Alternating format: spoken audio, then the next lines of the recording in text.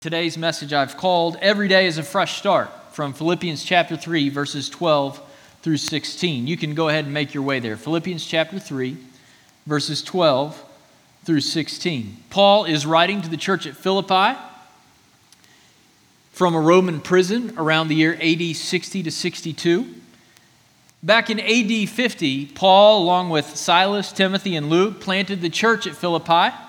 After Paul received the Macedonian call back in Acts chapter 16 to not go to Asia, but to go to Macedonia, and he plants the church there at Philippi. And Philippi is an important city, and she knows it. She's a city of significance, the leading city in Macedonia, relishing her commercial significance and her status as a city whose citizens enjoyed Roman citizenship.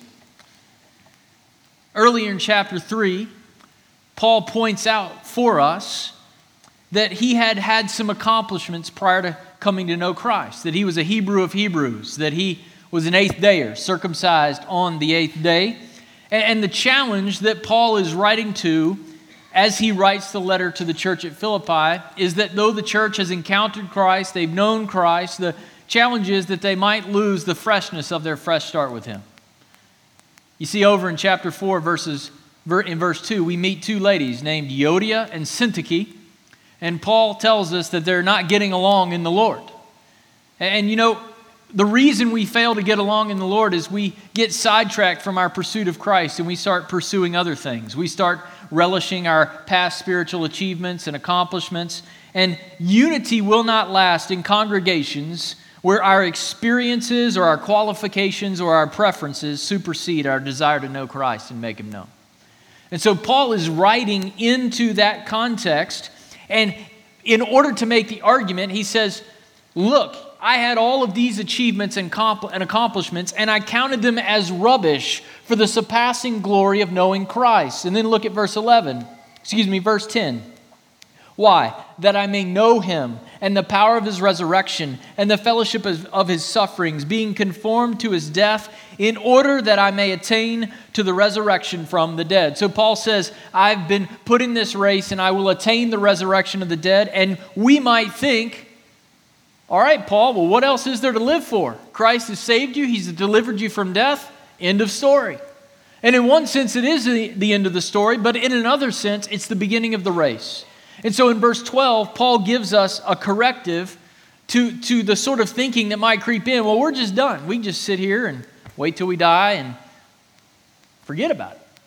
So let's join Paul in verse 12.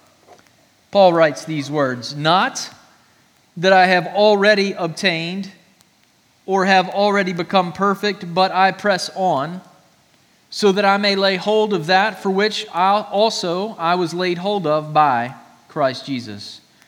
Brethren, I do not regard myself as having laid hold of it yet, but one thing I do, forgetting what lies behind and reaching forward to what lies ahead, I press on toward the goal for the prize of the upward call of God in Christ Jesus. Let us, therefore, as many as are perfect, have this attitude. And if in anything you have a different attitude, God will reveal that also to you. However, let us keep living by that same standard to which we've obtained. Would you pray with me? Father, help us. Father, please send your Spirit. Help us to encounter your glory this morning and to be reminded of the race that you've given us to run. Help us to start it fresh every day. In Jesus' name, amen. I want to submit to you, North Roanoke church family, that Paul gives us three things that we must do if we're going to start fresh in the race that God has enlisted us in every day. You see, to finish strong, we first have to see every day as a chance for a fresh start. And to start fresh every day in our walk with Christ, there's three things that we must do. First, we must regard ourselves as lacking full conformity with Christ. I would summarize this point by saying two words: stay humble. Stay humble. Paul is in a race, but he doesn't want us to misunderstand how far he's gotten in the race. Look what he says in the beginning of verse 12. Not that I have already obtained. Now, interestingly enough, most translations supply a direct object here. Not that I've already obtained it. Well, what is it? Because in the New Testament Greek, Paul leaves out the direct object. He just says, not that I've already obtained, not that I've already arrived. Well, not that you've already obtained what, Paul? Well, perhaps he means the resurrection that he speaks of in verse 11. He has not obtained the resurrection because he's not yet died. Christ has not yet come. Or perhaps he means the prize that he speaks of in verse 14. I press on to the goal for the prize of the upward call. What is the prize of the upward call of God in Christ Jesus? We'll discuss that in a moment. Regardless of what it is he hasn't obtained, he knows that he's in a race and there's something that he's still got to chase after. The word obtained here means to receive a gift or an object for which the initiative for that gift rests with the giver. In other words, Paul's saying, I've been put in a race, but there's something still more that God has for me, that he has to give to me, that there's something out there in the future that I'm striving for. He continues to clarify this thought, not that I've already obtained, or what? Or have already become perfect or completed.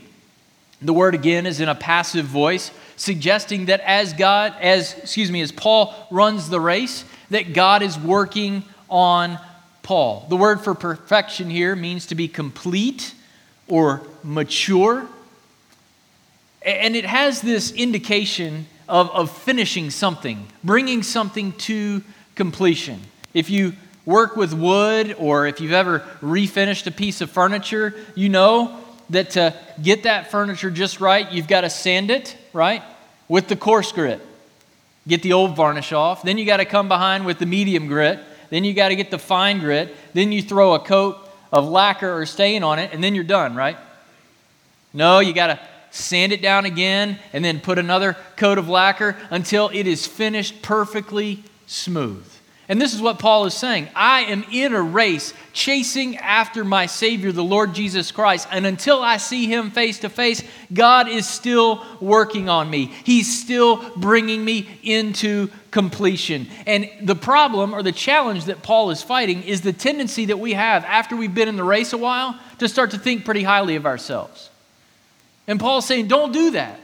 Let Christ continue to mold you more and more and more into the image of Christ. The foundation of our sanctification in the Lord is our consistent disposition of humility. As long as we stay humble, as long as we regard ourselves as not having arrived, Christ is free to work the fruit of his salvation into our hearts and then out of our lives as we go in Jesus' name.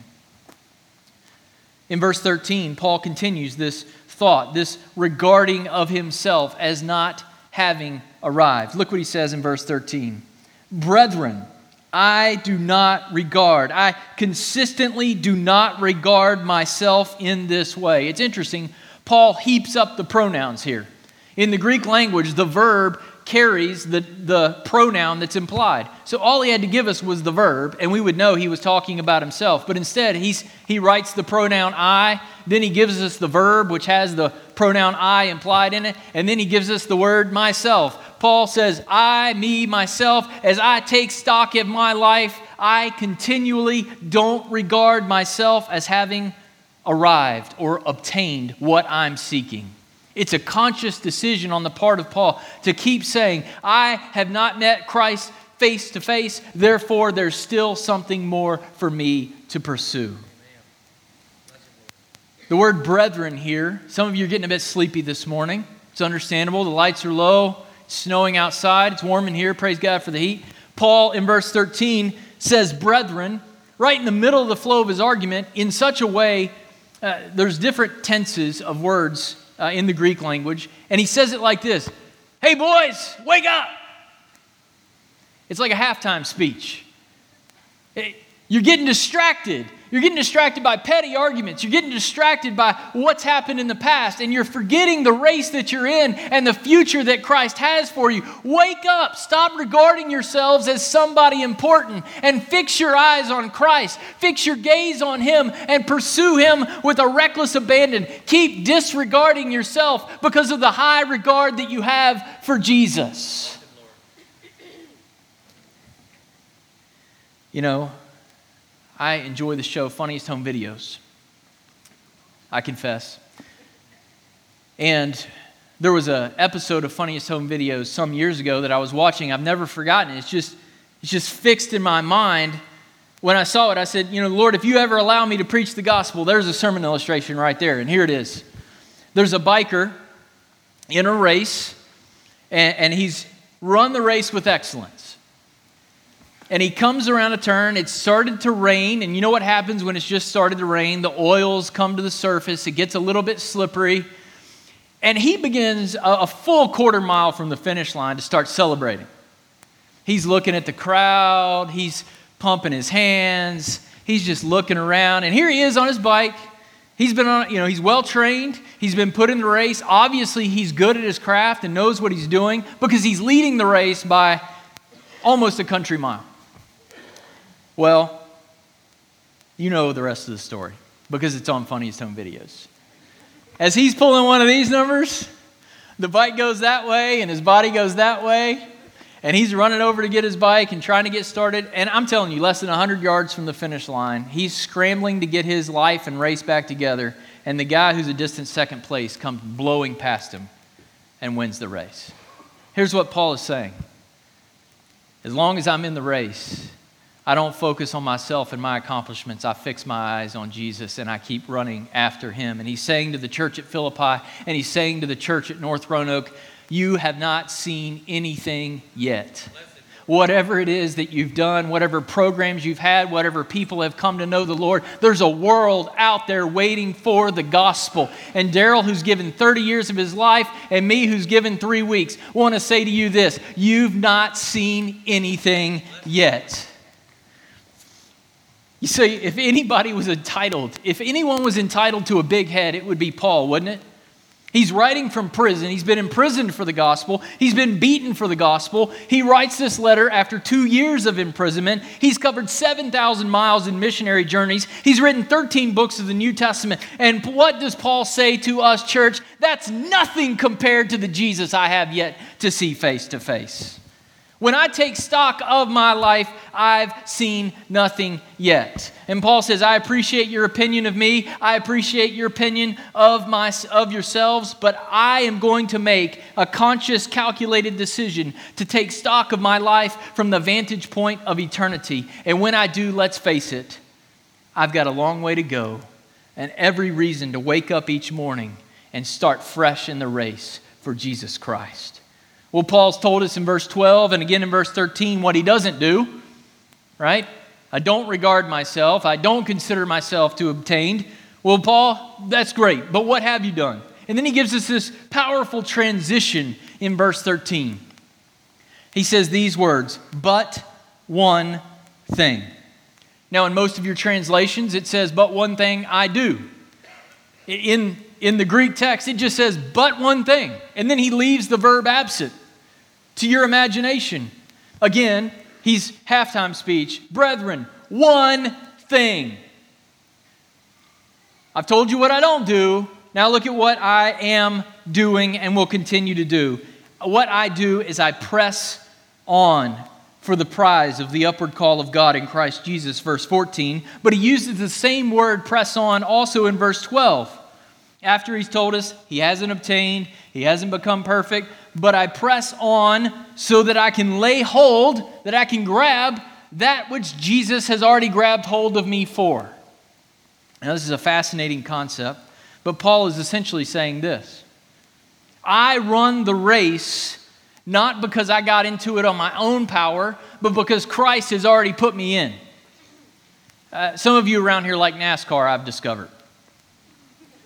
Just a little bit.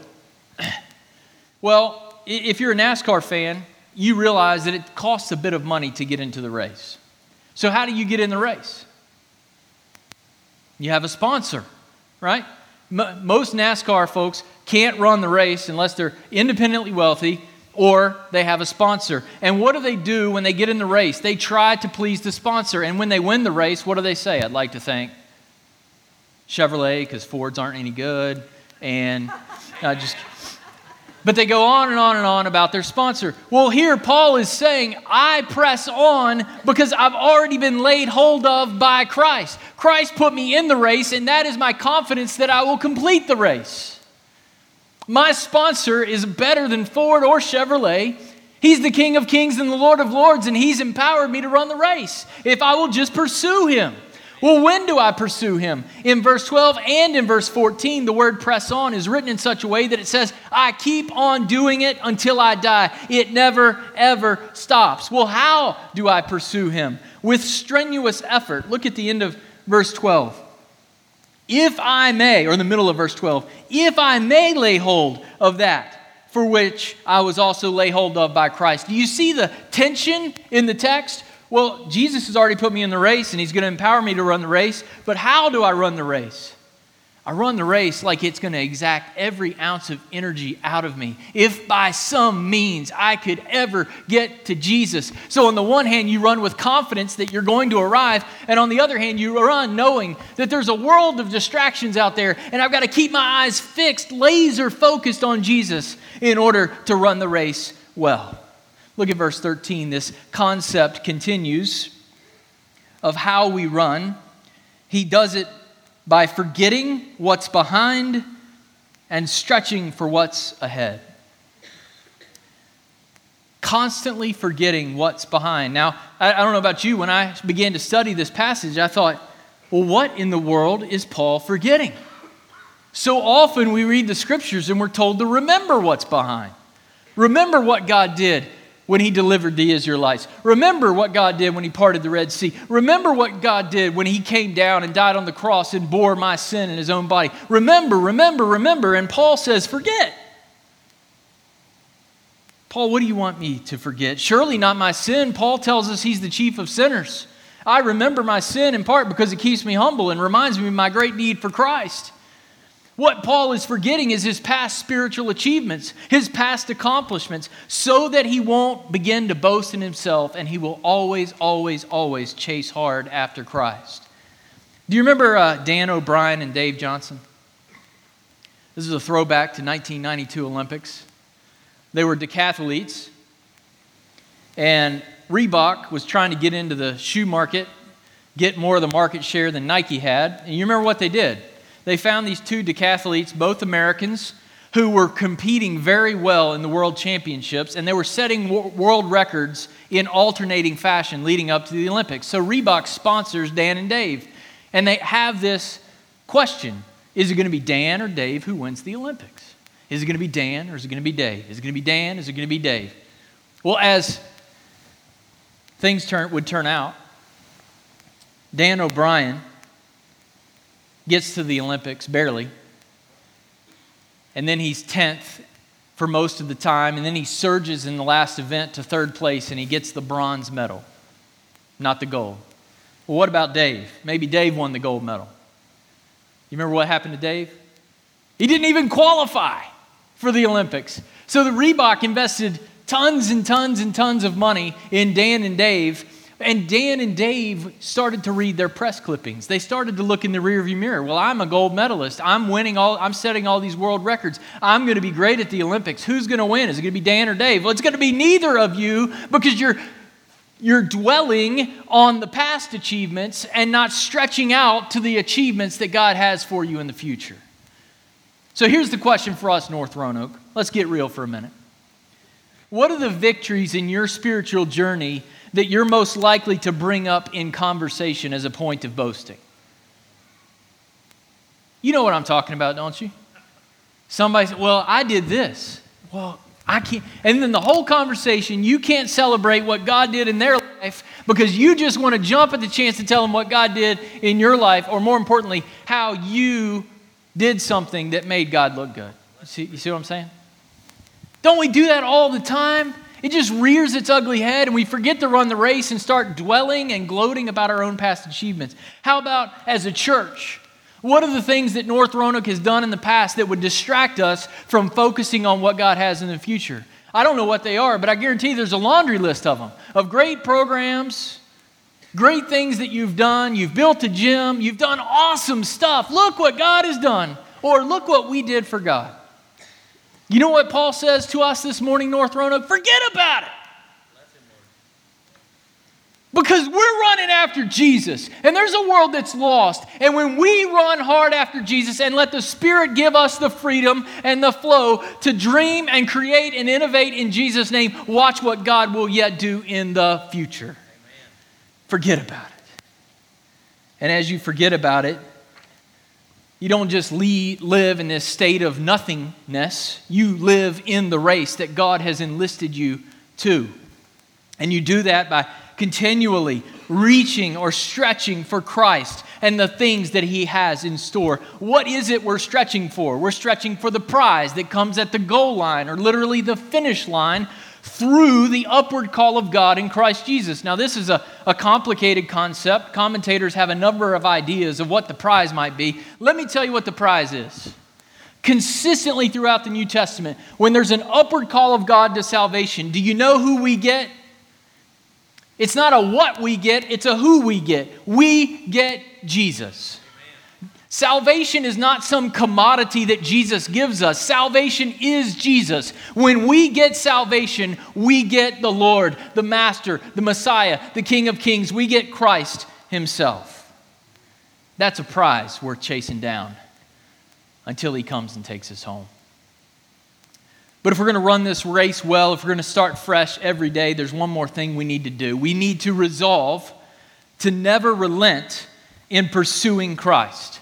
Resolve to never relent in pursuing Christ. If I was going to summarize this with 2 words, it'd be this: don't quit. Don't quit. You ever want to quit? You ever get tired? I do. I get to the end of verse 14 and I say, that's great. I'm going to just fix my eyes on Jesus, and I do it for a day, and I do it for a week, and I do it for a month, and then at some point there's a distraction, there's a word of derision, there's someone who has an objection, and then suddenly I'm derailed in the race. That's a challenge for us as Christians, isn't it? Because the race is not a sprint. It's not a 100-yard dash. I always envied when I was a track athlete back in high school. I always had a little bit of envy for the guys who did the 100 meters. I mean, they were done in 11 seconds. Come on, that doesn't count for anything. Here I am running the 2-mile or the cross-country race, and you know what happens when you got to race for a long time? You start looking at the trees.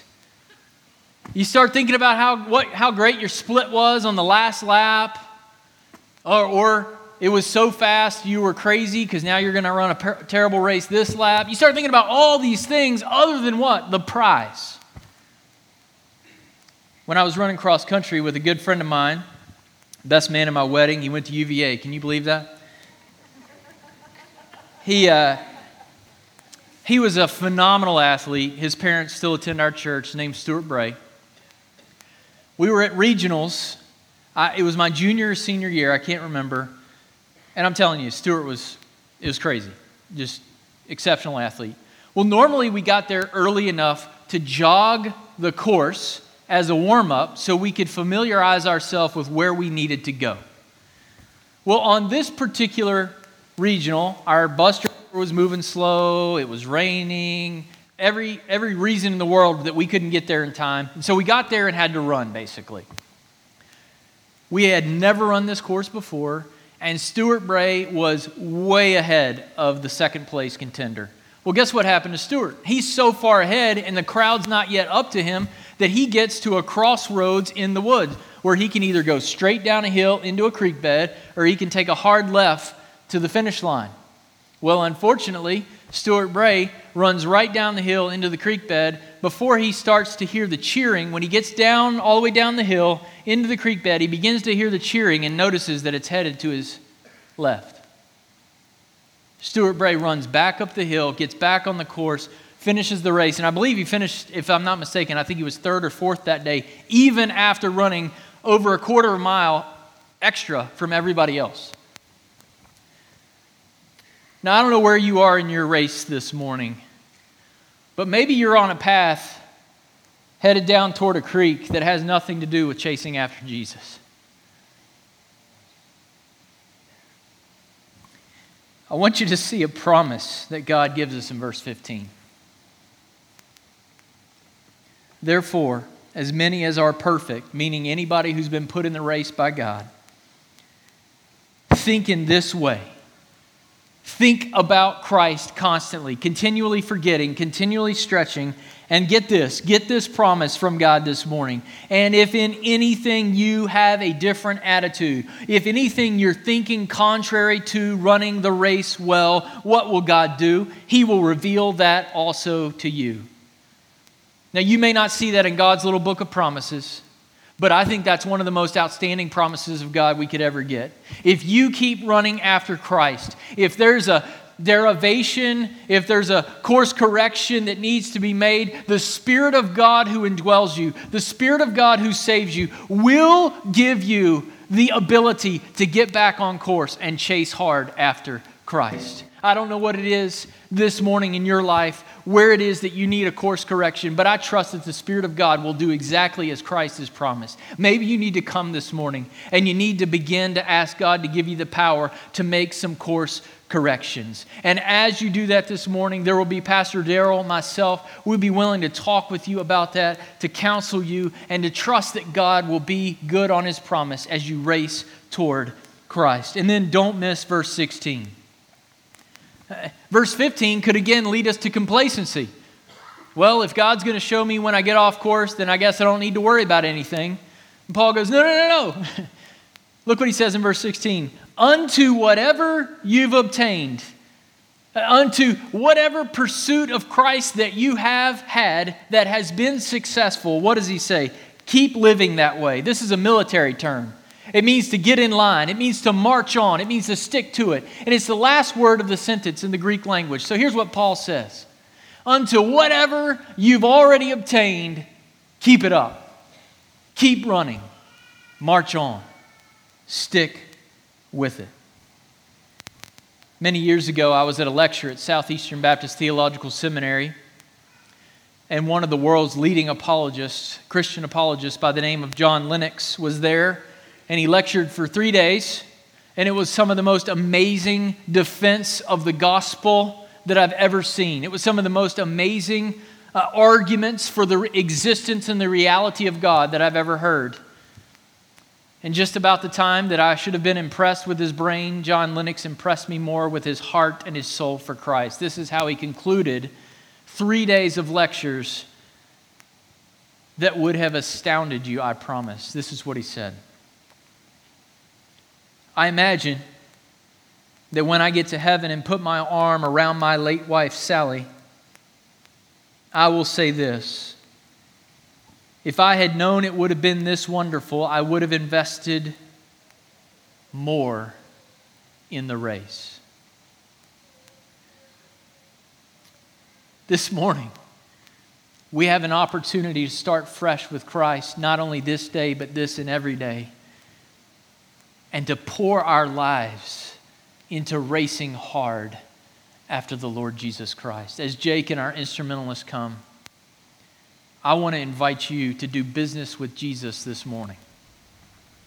I want to invite you, North Roanoke Baptist Church, whatever it is you're holding on to, whatever past source of pride in your life, I want to invite you to come this morning and say, God, I'm laying it down. Some of you there's something that you bring up all the time. I don't know what it is, but the Spirit knows. As a source of spiritual boasting, you need to lay it down this morning and say, I'm never bringing it up again.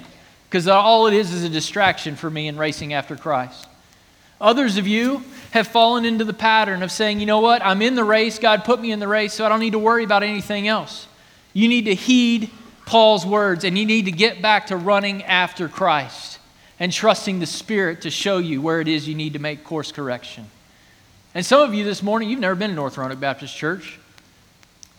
You've not even been in the race. And you've just discovered there's a God who loves you and wants you to put in a race that culminates with you seeing Jesus face to face. We invite you to come, trust Christ. Surrender your life to Him and find that the race is the greatest thing you've ever discovered in all your life. And lastly, there's some of you don't have a church home. Or maybe you've just moved to Roanoke because you've discovered, like most of us here, that it's the most beautiful place on the face of the planet. And if you're new to Roanoke or you don't have a church home, we invite you to come and partner with us as we forget what's behind and we stretch out for what's ahead, trusting God to bring the nations to himself. Let's pray. Father in heaven, we thank you. We thank you for the gospel. We thank you that you've put us in a race. You've given us qualifications that we didn't have. And you've given us a confidence to run hard after you because you've sent your Spirit to guide us every step of the way. Spirit of God, come and draw people to yourself, to the Son, to the Savior, the Lord Jesus Christ. We ask it. Amen.